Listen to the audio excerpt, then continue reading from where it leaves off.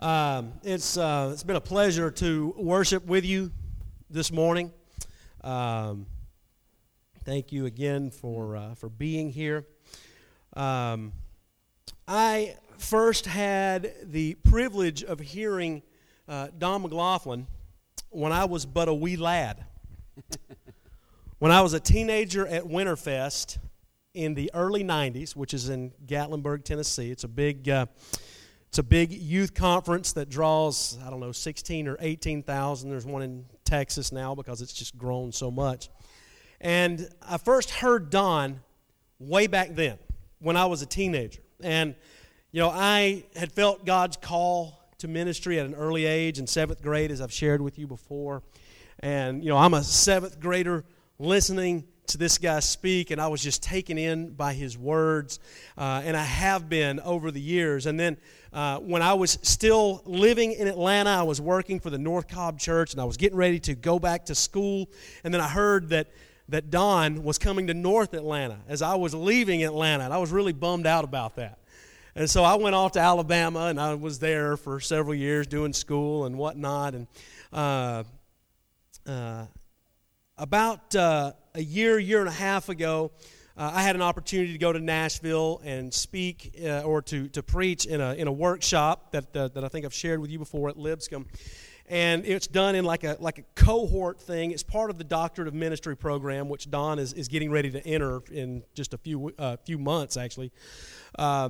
But, we had to prepare these messages, and we had to preach to each other, and we had to preach to our peers and to this big-time preaching professor, and then we had to be subject to something that guys like me and Don are not used to and really don't like, and that's immediate critique of our sermons. I would rather find out on the internet how bad it is. I don't want to find out immediately how bad it is. But so we had to do that. And so Don and I were in this group together, and so I got to connect with him. And he has been just such a blessing to me. We're also in the same cohort in Nashville now as I'm working on my Master of Divinity, and Don is getting ready to go into this Doctorate of Ministry program.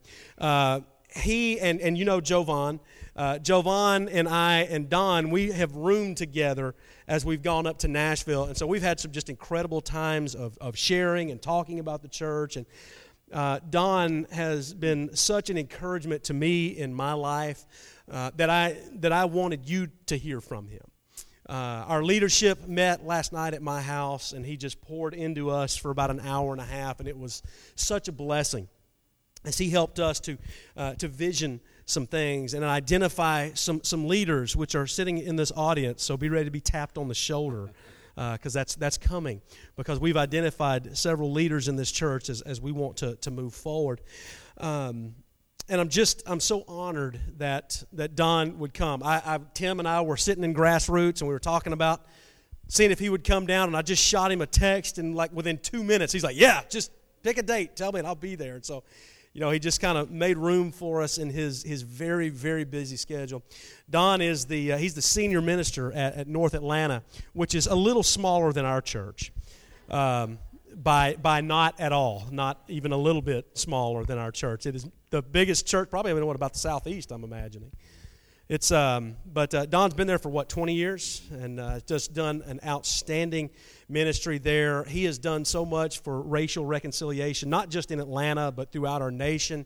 And he's going to be, he's written a book about it, and I won't say anything about it because I'm sure he's going to mention that in just a few minutes. But I'm so honored. Would you please welcome my friend, my brother, Don McLaughlin? Thanks, buddy. Man, love you too. Man, it's good to be with you this morning. And we good on this? Sound good? Okay. Thank you. I want to thank you for coming. Wow. I was so excited to come. Like you said, we've been rooming together. So try to imagine this, Jovan and Jason and rooming together. And it gives you an opportunity to get to know people when you room together for a week in such intense circumstances. When we went up there, going to college, you go to school and, what do you go to school? A few classes a day or whatever, right? Well, you go to these intensives and they start at 8 in the morning and they end about 8 at night. And, man, for my old bones, that was a long day, you know. And so I'm just so pleased to be with you. What I want to do is I'd ask you to turn in your Bibles to Romans. Turn to Romans chapter 8. I love this thing. We're going to be there in a few moments. I want you to think with me for a few moments about the challenges in your life that have been the hardest to overcome. And I want to frame this beyond an event. Now, let me give you an example of what I'm talking about. Some of you in this room have overcome cancer. You've had people in your family who overcame cancer. And for many of you, there is this residual concern that it would return. When someone has a huge cardiac event, one of the questions is, was that a one-off, right? But there's something different when someone you love did not survive. So someone had cancer and you prayed and they didn't survive. Someone had a cardiac event and they didn't survive. One of my friends who's a psychologist in Atlanta was talking about suicide. And she said, you know, oftentimes when someone has a heart attack and they survive, we say, man, they had a heart attack, but they made it. She said, just like some people die of a heart attack, some people die of a mental attack. They don't survive it. And the people that are left have to figure out what to do with that. And so when we talk about being more than conquerors, it's easier to think in terms of, man, I had that heart event, I had that cancer, and we beat it. And then, you know, you're out there and you're at the 5K and you're raising money for it, and everyone's more than conquerors. But there's people in all of those events who don't feel exactly the same way because their loved one didn't make it. So what they've got to conquer feels very different. Feels very different. You know, I think in terms of Jesus going to this little town, the story of Nain, and there's this, the Bible sets up the scene, there's a widow. And then the death that she's dealing with right now is her only son. So it really sets up this scene, and Jesus comes in and raises her son from the dead. And the Bible says that the people praised God and said, God has come to help his people. God has come to help his people. But if you remember, in the case of Lazarus, he was buried in the tomb for 4 days, and when Jesus got to town, the two sisters that he loved said, well, if you'd have been here. So there isn't a cheering crowd. There's kind of that disappointed, why did you leave us in such a situation? So what I want to just frame is when you think about being more than conquerors, it might just feel different person to person, situation to situation. So maybe what we need to step back and say, well, why in the world do we need an assurance that we'll win? Why do we need that assurance? So I'm going to back up in my own life. I grew up in Portland, Oregon, and we didn't go to church. Well, we did. Get this. We would go on Easter and Christmas, right? And people would joke and call it the Holly Lily crowd. You see Holly at Christmas and Lily at Easter, you know. So you're the Holly Lily crowd. But my mom and dad, when I was in elementary school, my parents started going to church. My mom was baptized first, then my dad. And this kind of set us in motion. But bear in mind, I'd already become bilingual by that point. What I mean by bilingual is I had language that my buddies and I used when we were with each other, language out on the construction site that I didn't use with my grandma and stuff like that, right? So I've got these two worlds. My dad accused my brother and I one time that we could not introduce ourselves without cussing. And I was sure that couldn't be true, but I did notice a few times it happened. So I go away to college, become a Christian, and now I got to figure out what to do with this foul mouth. And I don't know if any of you in here have struggled with this, but boy, something like that can get a hold of you. It's kind of like an automatic response. You know, let me tell you how bad it was. My dad owned a construction company. I was driving truck for him, had a low boy, one of those big old long trailers, and I pulled out in Portland, and I knew I did not get into that other person's lane. I knew I didn't. I knew I made the turn right. They honked anyway, so without even looking, I just flipped them the bird, turned into, and it's my mom and dad's preacher, Scott Mitchell. True story. So I just want to be fair of how bad it was, right? Oh, my goodness. So I go away to college, November 17th, 1981, baptized into Christ. The guy that baptized me, Byron Fike, he's preaching at this little church. You're talking about church size reunion Sunday, that church was 20 people. Reunion Sunday, right? I mean, it's a very small church out in the country. And my second sermon, I got wound up as speaking, and I meant to say shoot. Dead center in the middle of the sermon. And I mean, that's an awkward moment, man. Let me tell you, man, I'm scared to death. I can't even believe it's happened. I mean, my heart stopped beating. I can't even believe it's happened. And people are shocked, you know. We had this older guy, L.C. Cooper, and he's adjusting his hearing aid, hoping that'll go away, you know. And we had one teenager, one teenager, he just fell over on the back road, just laughing his head off. And I am absolutely petrified that this has happened. But Ruby and Theodore Taylor, older couple, sitting right in the front row. She just looked up and said, "Just keep on preaching, honey." And I said, "Not today." Clean that up a little bit. But you see what I'm saying? When you talk about a victory, it's different when your victory you're working on is an event versus something that might take your whole life. So when we read in Romans chapter 8, and he fires off that opening victory celebration. There is now no condemnation for those that are in Christ Jesus. Listen carefully, that's the event. God did something in Christ. You came onto it through his grace, and the event of the cross changed the world. No one has to go back and do that again, right? This is the message of the book of Hebrews. What God did at the cross it's the thing everything was leading up to, and it's the thing that changed everything after. It will never be done again because there's only one that needed to do it, and there's only one time it needed to be done. It's an event. It's done. But all of the rest of Romans chapter 8 is about the long haul. He starts with the event and says, you do need to realize you don't actually ever for the rest of your life have to worry about what God did for you at the cross. You never have to worry if God is capable of making you acceptable to the Father. Never have to worry about that. You never have to worry if God did a good enough job cleaning up your temple so the Holy Spirit could dwell in it. You never have to worry about that because there is no condemnation for those that are in Christ Jesus. For what could not be done on this side was done from that side. It's an event and it's done. And where do you go from there? Well, Paul says, now listen, here's part of our problem. When the event happened on your behalf by God, guess what? You were still in a body. You were still living in a physical body. You're still dealing with your mind, right? You still got stuff that happened in how you grew up. That's still hanging on to you, right? Yeah, any of you ever got gas spilled on some clothing and that smell? You can take that smell. Well, what we know is even though our insides are cleaned up because of Jesus at the cross, we still got that smell of life about us.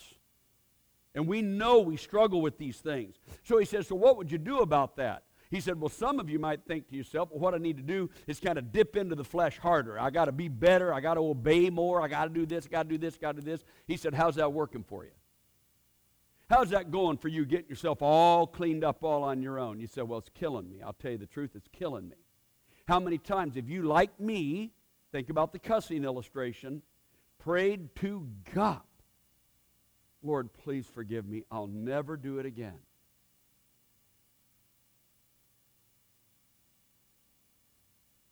And whether it was a few hours, a few days, or a few years, you found your flesh orbiting that sin again.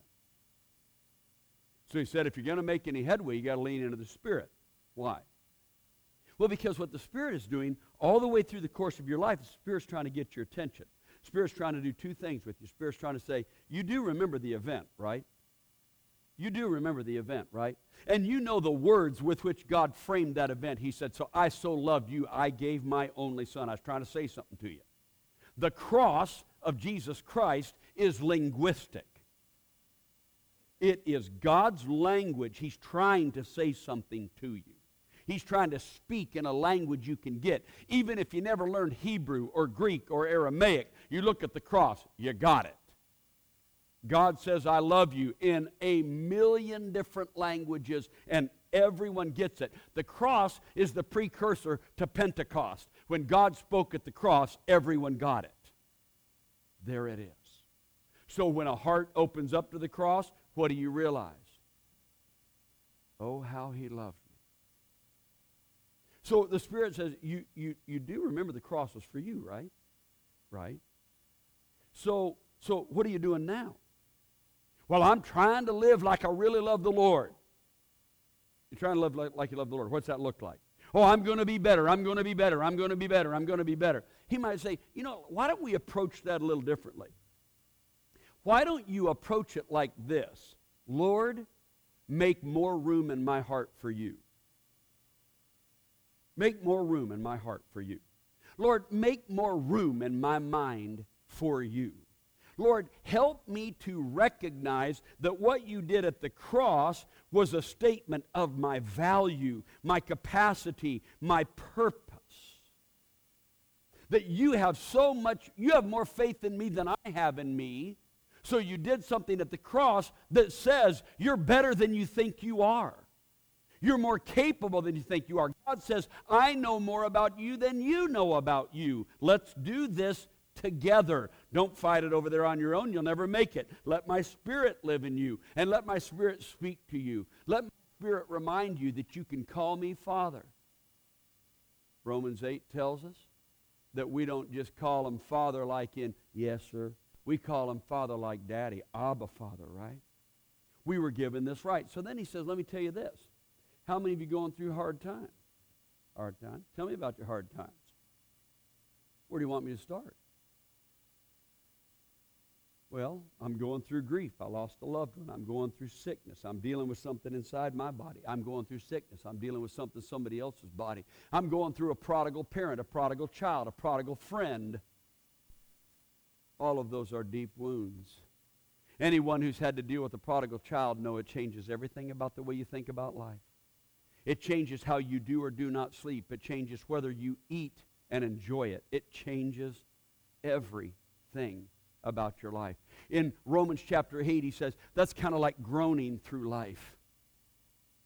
He said, even when you're doing well, the groan is not far away. I remember this song. It's one of the lines in the songs is, my heart will choose to say, blessed be your name. And one of the verses talks about when the sun's shining, I'll bless your name. One of them says, when I'm in the desert place, I'll bless your name. For a year and a half in the mid-2000s, I could not sing that song. I just had to listen to you sing it. My heart was so broken over events that had happened in our family. I couldn't even sing the song. I'll bet some of you know what it's like to hit a word in a song and you can't go forward without crying. So in Romans 8, he says that's like groaning. But he said, if you listen carefully, you're not the only one groaning. All creation is groaning with you. All around the world is groaning. Oh, it can be when you see forests mowed down for indiscriminate economic reasons. It can be when you see a garbage bin out in the middle of the Pacific Ocean the size of a state, because people are throwing trash in the ocean. You can look at what's going on. Any of you that have watched these films, I've been to Beijing and places like that, where even on a bright day, you can't even see the air. There's so much smog, and creation is groaning in all of that. But he said, believe me, the greater part of creation that has just gripped God's heart is when you're groaning. And he said, let me tell you how much it's gripped him. The Holy Spirit hears it, translates it, and tells the Father how much you're hurting. But then he finally gets us to this phrase where we in Romans 8 can breathe just for a moment. He says, but you do realize that in all things, God is at work for the good of those that love him and are called according to his purpose. For those who he foreknew, he predestined to become conformed to the image of his Son. So we kind of step back a little bit and realize he never wastes our suffering. He never misses how much we're hurting. The echoes of our groan are not caught up in sound panels in heaven so they drift off into the walls. They're kept in the heart of God. That's why in Revelation 8 it says that our prayers are like incense that God breathes into him. And then we come to this passage. Knowing all these things we're more than conquerors through him who loved us. In all of that, we're winning.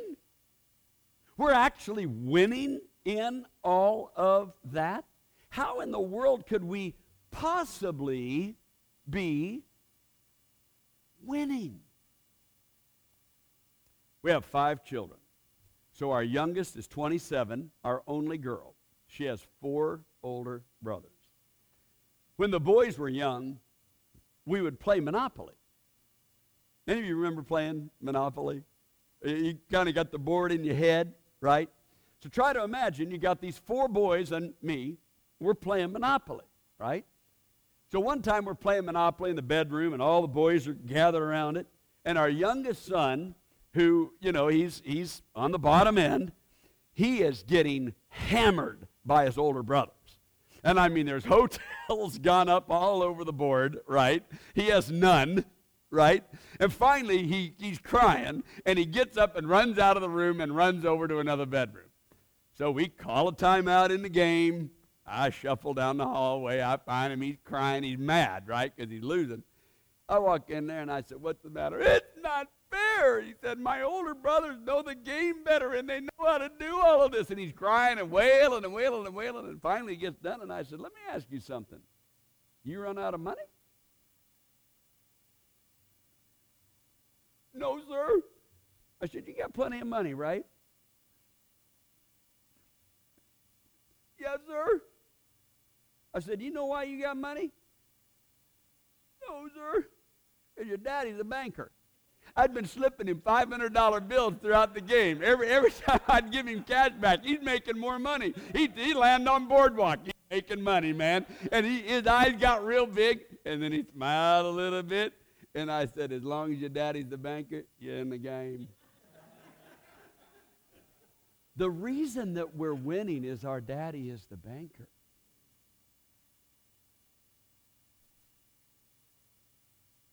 So see, whatever it looks like, he said, no. You're more than conquerors, not because of what you can accomplish in the flesh. It's because someone loves you. That's why you're winning. Now look at what else he has to say to us. He says, "For I'm convinced that neither death nor life, nor angels nor demons, neither the present nor the future, nor any powers, neither height nor depth, nor anything else in all creation will be able to do" what? "Slow me down on the track of life." Nothing going to slow me down. I got a name it and claim it attitude here and then. But you know what's fascinating? You can name it and claim it, and cancer can still find you. You can name it and claim it, and cocaine can show up in your kid's system. You can name it and claim it, and someone you love can get killed in a freak accident. It does not say in all these things we're more than conquerors and nothing to ever slow you down on the track of life. What it says is you will never go through the valley of the shadow of death by yourself, because you will never be separated from the love of God. It's never going to happen.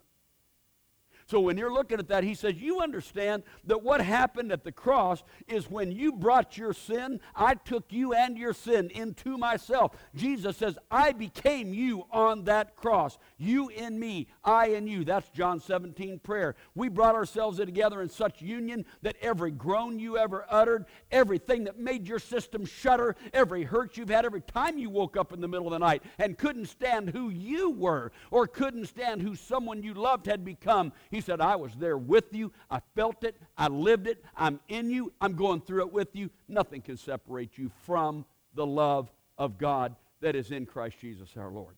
Absolutely nothing. That is why we're more than conquerors. So I started thinking through this. Several years ago, what I began to wonder about was this. I began to wonder if the ultimate weapon that would do in humanity was hate.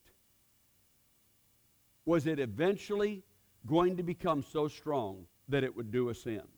Many of us were introduced to tsunamis through the Indian Ocean tsunami, and the reason is because it was caught on camera so mightily. Many of us had never seen destruction like that before. We didn't know that could happen. that in a few seconds, actually a few minutes, that much water could come inland and kill almost 250,000 people within just moments, right? It shocked us. And then you remember it happened again off of Japan's coast, and the cameras there caught it all. And you're watching this destruction that just nothing can stop it. It just absolutely doesn't matter. Nothing is enough to stop it. I begin to wonder if hate would be like a tsunami that would eventually roll over the top of humanity. I begin to wonder that. Now, here's what I think. I want to be candid about this. I think my age played into that. I think my age played into it. Because when I was a little boy, we had 3 television channels, and then we got a 4th one, which was big deal, right? So we had ABC, NBC, CBS, and whatever your local was. So out in Portland, Oregon, it was KPTV, Channel 12. Think about the news. Think about the news. What was it? It was an evening event. We had the evening news. Remember this? And many families wrapped their schedules around the evening news.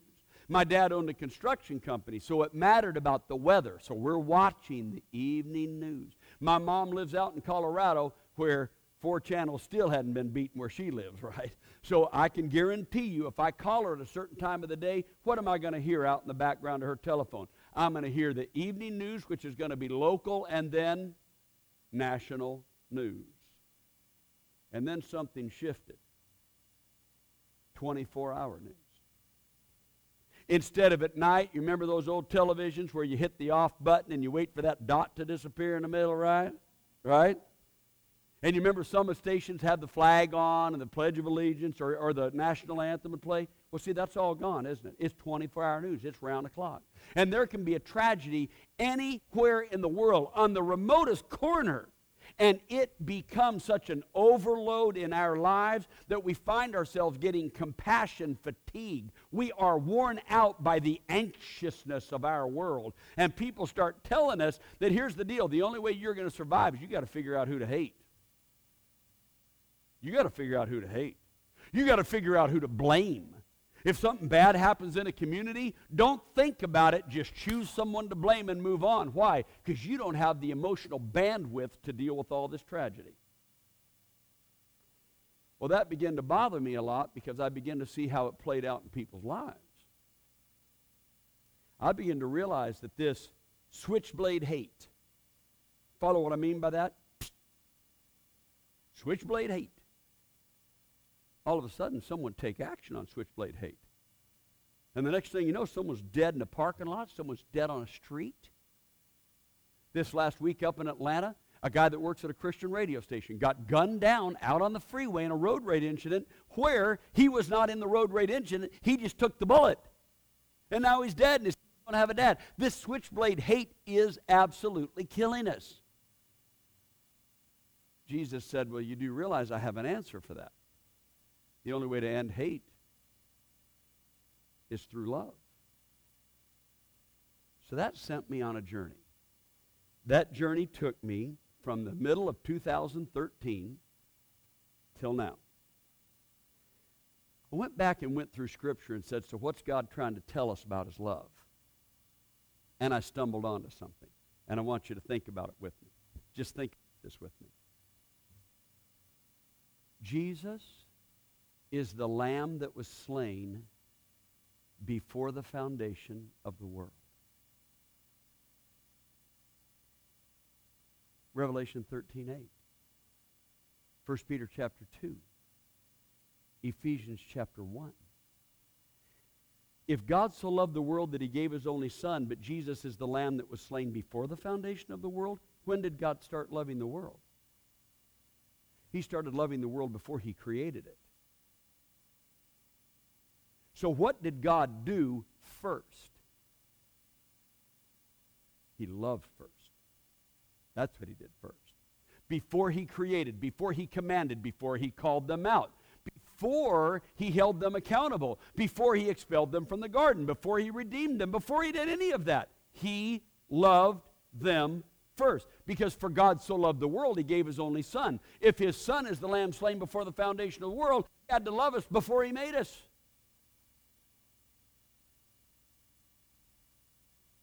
He had to love us before He made us. Well, doesn't this make sense? Because the Bible says in 1 John 4, 7, and 8 that God is love. What else could He have done? If God is love, He had to love us first. So then we come to 1 John 4, 19 and 20. It says that we love because He first loved us. So God says, well, let me tell you how to approach this. What I want you to do is I want you to follow me into a default mode of life. Love first. So before you allow anything else to take control of what you end up doing, love first. There's a fascinating book. The name of the book is Thinking Fast and Slow. That's the name of the book. It's worth reading. Thinking Fast and Slow. And in the book, he boils down our thought processes to two. And you can guess by the title, Fast and Slow. I guess I led too much into that to have much surprise there, right? He said fast thinking is our impulses. And you and I know we wouldn't be alive if we didn't have fast thinking. Because what does fast thinking do? Fast thinking is where you start to step off of something, you feel your balance move, and you step back. Fast thinking is when you hear a horn honk, you didn't see a car, you jump back. Fast thinking happens so quickly that it saves you before you had time to think about how to save yourself. Fast thinking is a reaction, right? And the way God created your beautiful brain with your amygdala is it thinks fast, and that's why you're still alive. You actually need fast thinking or you wouldn't be here. So if you could think about it this way, fast thinking is impulse. Just like that. But how many of you have noticed that not all your impulses are good? Right? So when I throw up my hand to flip the bird at somebody, well, that's not a good impulse. Right? Or when I judge someone, I see them do something and I judge them. When I do switchblade hate, that's not a good impulse. But watch this. Slow thinking is when I have the opportunity to step back and see a bigger picture and use discernment. Well, that's not all there was to that situation. There was more to that situation. There's more to see here than just that. So now think with me about 2 Corinthians chapter 10, where the Bible says that we take our thoughts captive and make them obedient to Christ. Put these two together. My slow, spirit-led mind takes captive my impulses and make them obedient to Christ. So my stinking thinking is not going away. Those impulses are not going away. But the Holy Spirit can teach me what to do with them. So he says, listen, you're never separated from the love of God. How many of you felt like you were separated from the love of God? You see? So you can feel like you're separated from the love of God. What are you going to do with that? What are you going to do with that fast thinking? Are you going to allow the bigger story to come back around that fast thinking and wrap it back up and say, no, you're not separated from the love of God? I heard a story. This lady was telling me, he mentioned about our journey in race relations. This lady had grown up in Mississippi, and she didn't even realize all of the internal racism that had been built up in her. She's a wonderful Christian person. She gets married. They moved to Rolla, Missouri, and it's the first time she'd ever worshiped in a church that had both black and white members in the same church. Never been through that before. That's when she realized how deeply embedded in her that racism was. Catch this. So she's telling this story. She's telling this story to me. She said, I would actually shake hands with one of our darker skinned members, and then, as I was taught as a child, I would go to the bathroom and wash my hands and bawl my eyes out. I knew I was wrong, and this is what had been embedded in me. I said, what'd you do? She said, I continued to grow and grow and grow and grow and grow till God removed that from me. Now, what was she being honest about? Fast thinking, impulse, right? But what did she allow God to do? Take those thoughts and do what? Make them obedient to Christ, right? So I have this lady, second example, comes into my office. Her husband has behaved very badly. She's devastated. She walks in, she's staring at me, this many years ago, and she says to me, "Are there any good men in the world?" I knew that was not a moment for me to make a case for myself or or anyone else. I just looked at her and said, I don't know. Now, why is she saying that? Because she's so hurt. But this is a great story. 2 weeks later, I have this guy in my office, similar devastating circumstance. Guess what his question was? Yeah, are there any good women in the world? Get this. Over those 2 weeks, I'd actually worked on my answer a little bit, and I looked at him and I said, there's good women in my world. In my world. Now, here's the great story. This woman was one of my wife's best friends. About 2.5 years later, we did the wedding of those two. And eventually, I told them the story. I didn't share it at the wedding, but eventually I told them the story. But in the midst of their hurt, what was their brain telling them? Never trust another man. Never trust another woman. So what did they have to do? They had to submit it to God and let that impulse become what? Obedient to Christ. So throughout Romans 8, he keeps touching on things where we feel like we're losing. And he said, you can go along and just feel like, I'm losing, God doesn't care. I'm losing, God doesn't care. He says, hang with me. I'm not abandoning you. I'm groaning with you. I'm hurting with you. Hang with me, because we are going to be more than conquerors, because I love you and I won't separate myself from you. I loved you before you started. I loved you before I made you. I loved you before you figured out what to do with your impulses. Now, here's a fascinating component that I've got to add. How many of you grew up in church? Raise your hand if you grew up going to church. I really do want to know if you grew up going to church. All right. One of our sons, when he was in first year of high school, he was very despondent. Very, very despondent. And one night, I would say he was depressed. And I was trying to dig away out a little bit, try to figure out what was going on. Asking him questions, trying to help him open up. And finally, he opened up about his sin. Well, what have we been teaching our kids their whole lives? You're forgiven by the Lord, da-da-da-da-da. You know what I mean? So I venture back down that familiar path, right? Talking about how much the Lord loves you, forgives you. He looks at me in tears, and because I didn't grow up in church, he looked at me, and in tears, he said to me, you don't understand. I've never committed a sin I didn't know better.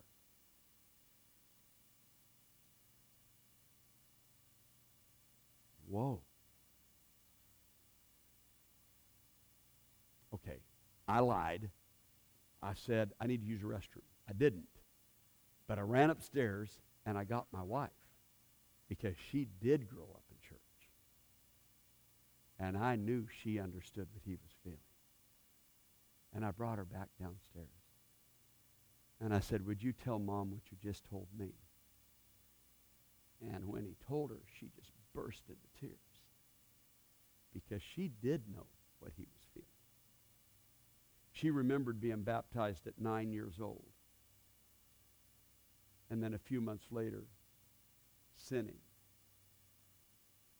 And spending about the next 15 years of her life feeling like God was just ticked off at her all the time.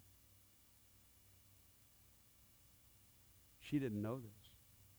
So that night, we opened Romans chapter 5, where, he talks about, the love of God, and that God demonstrated his own love in us for this, that while we were still, remember, sinners and powerless and ungodly enemies, God loved us. Do you remember that?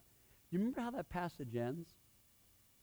If God gave his Son for you when you were his enemies, listen carefully. Here's the next words. How much more will he save you through his life. And here's the thing. You need to read this on your own. Romans chapter 5, 6 through 11. He says it twice. Look for it. How much more? I said, you understand what he's actually saying is, oh, no. Back at the event, when I loved you before you were created, if I loved you before you even cared about me, I'm not ticked off with you. How much more do I love you now? Think about if every Christian in the world realized that once you got in the kingdom, God's message to you is, oh, no. How much more? Yeah, but I'm still struggling. How much more? You come to communion. You're not sure if you want to take communion because you don't feel worthy. God looks at you and says, let my Spirit talk to you. You're not separated from my love. How much more? Take communion boldly in the grace of Jesus Christ. How much more? You've never been separated from the love of God. Never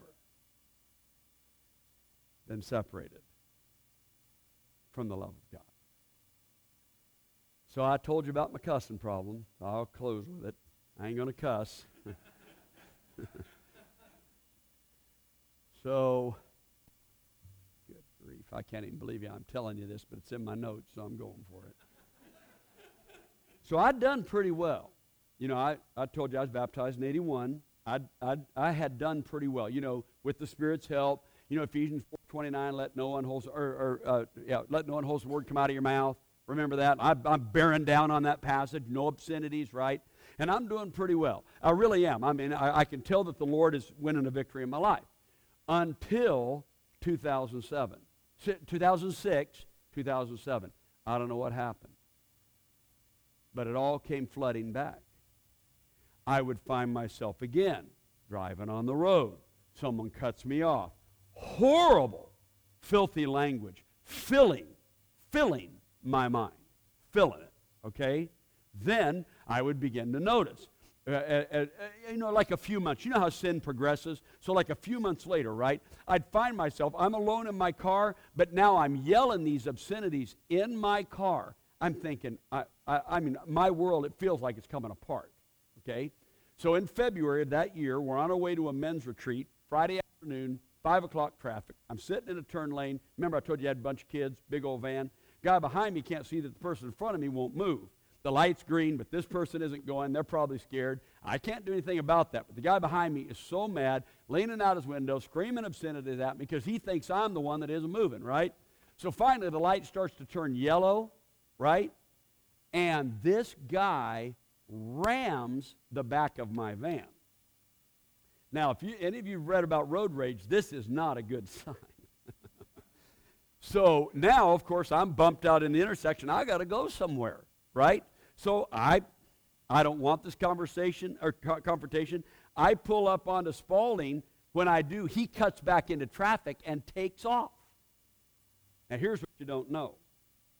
I was on the phone with one of our members leaving a message on his answering machine when this happened.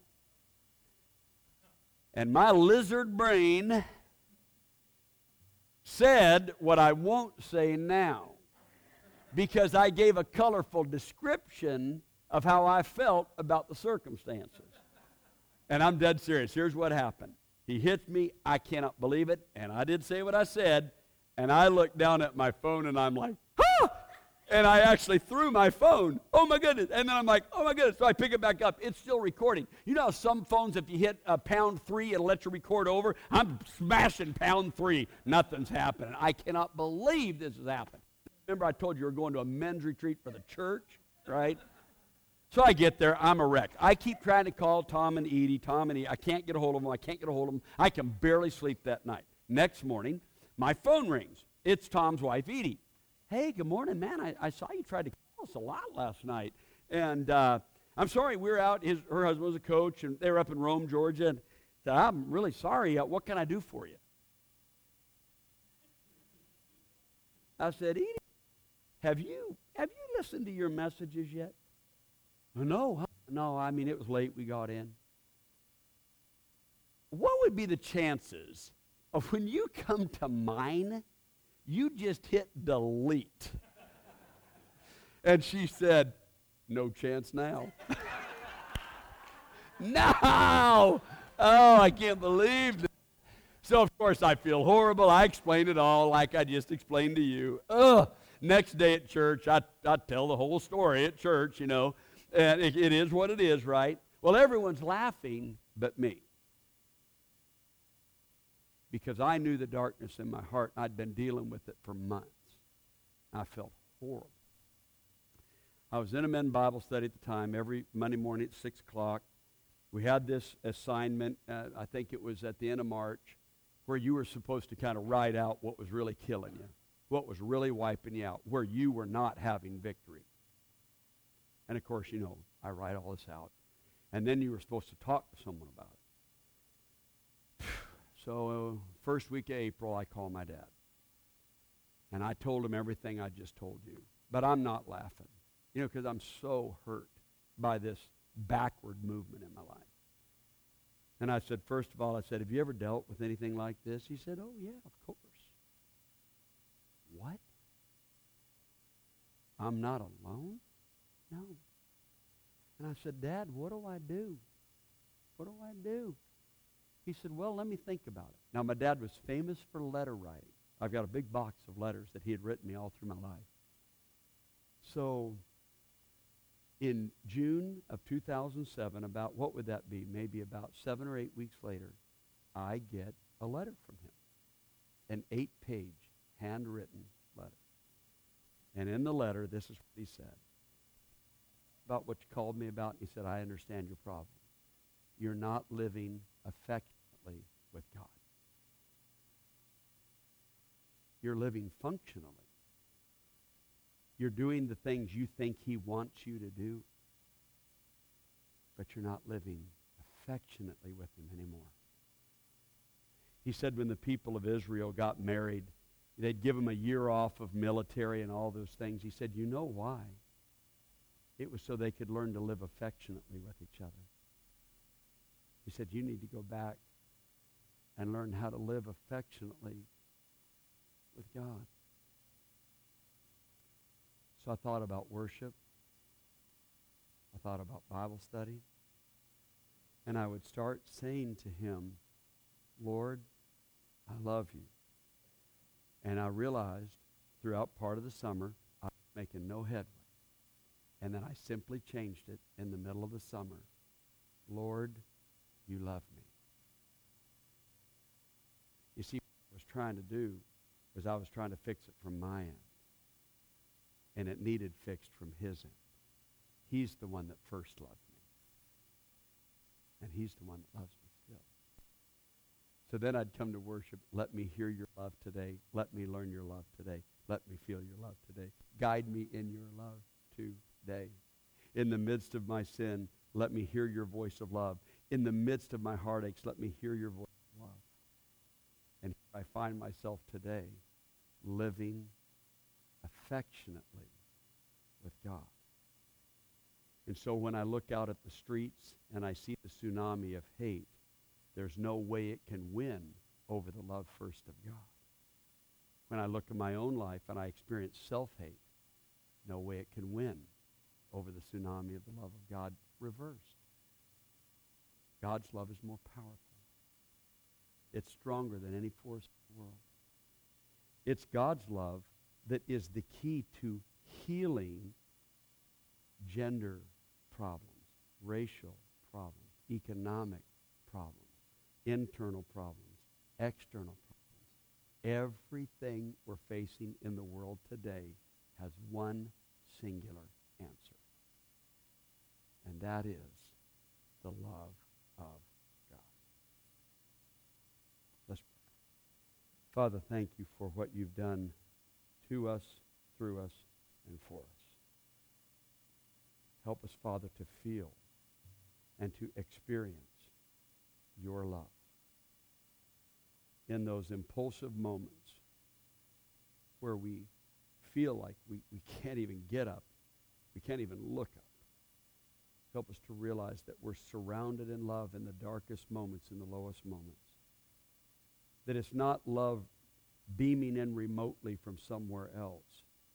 It's love that joins us in the midst of our uncleanness. Love that joins us in the midst of our heartache. Lord, love that joins us in the valley of the shadow of death. It's love that sits with us as we long for the return of the prodigal.